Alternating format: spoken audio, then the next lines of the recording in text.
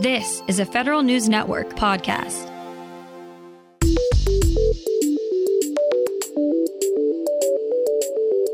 Coming up on today's Federal Newscast, a Fort Bragg soldier active on social media is under arrest for alleged extremist activity. If you have social skills, the Department of Homeland Security might want to hire you. And senators say the easing of the military's soldiers with HIV policy should go further. These stories and more in today's Federal Newscast.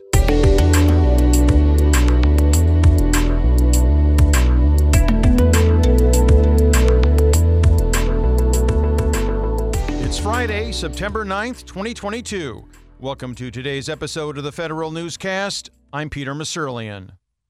The FBI has arrested a soldier stationed at Fort Bragg, saying in court documents he had numerous social media accounts tied to extremist activity. Prosecutors say he used one of those accounts to proclaim he only joined the Army so he could learn how to kill black people.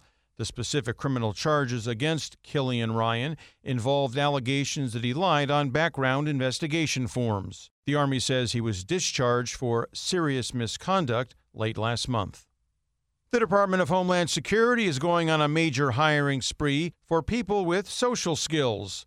Federal News Network's Justin Doubleday has the details. DHS aims to hire hundreds of technologists to help improve customer experience. The agency is looking for people with product management and CX expertise. No government experience required to apply.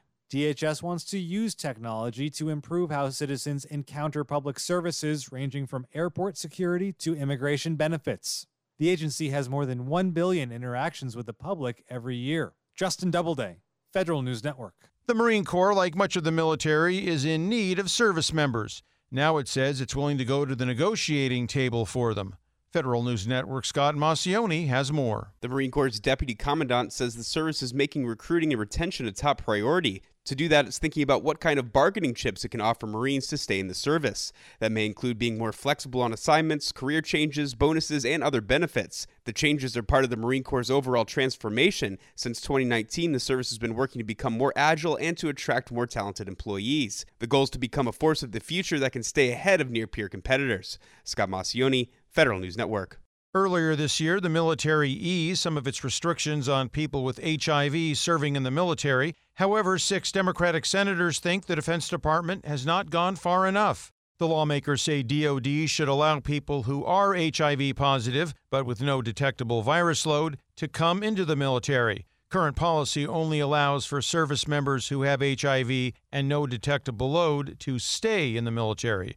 The request comes as the military is in need of recruits to meet its end strength goals.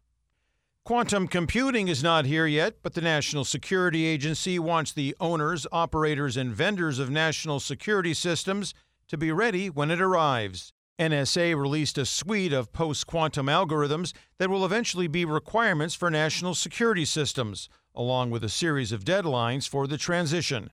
The timelines vary depending on implementation, though NSA does provide a final end date. The guidance says transition to the new algorithms should be completed by 2035.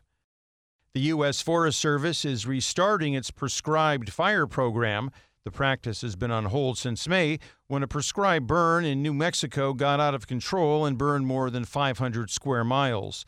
The Forest Service says it still sees the burns as a critical tool to keep forest debris from building up to dangerous levels, but from now on, they'll be only allowed under a new system of extra safeguards.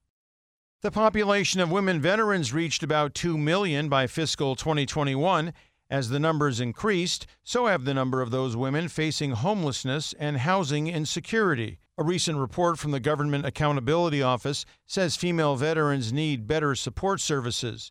Feedback from women getting help from a program called Veterans Affairs Supportive Services for Veteran Families reported low scores for customer service.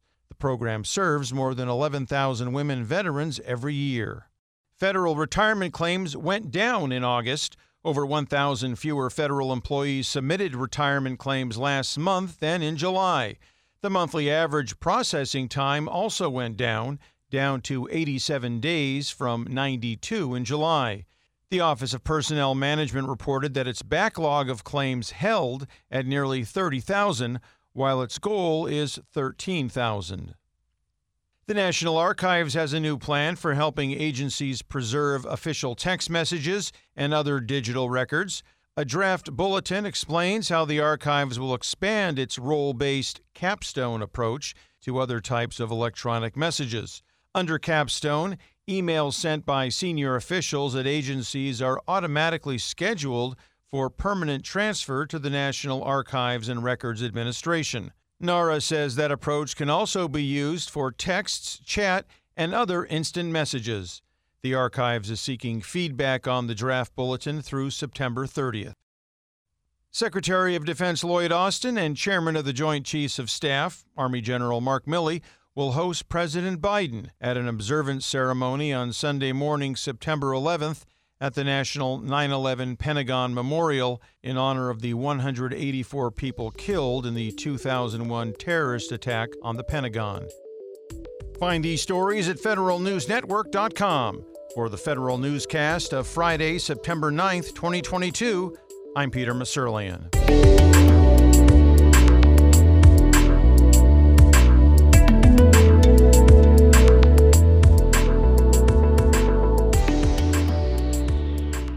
Reconnect with a carpool or vanpool. Even if you're commuting just a few days a week, Commuter Connections can match you with others that live and work near or at the same place as you. Prefer taking the bus or train? There's never been a better time to reconnect with transit. Plus, you have the added comfort of knowing Guaranteed Ride Home is there for any unexpected emergency for free. For more options, visit commuterconnections.org or call 1-800-745-RIDE. Some restrictions apply.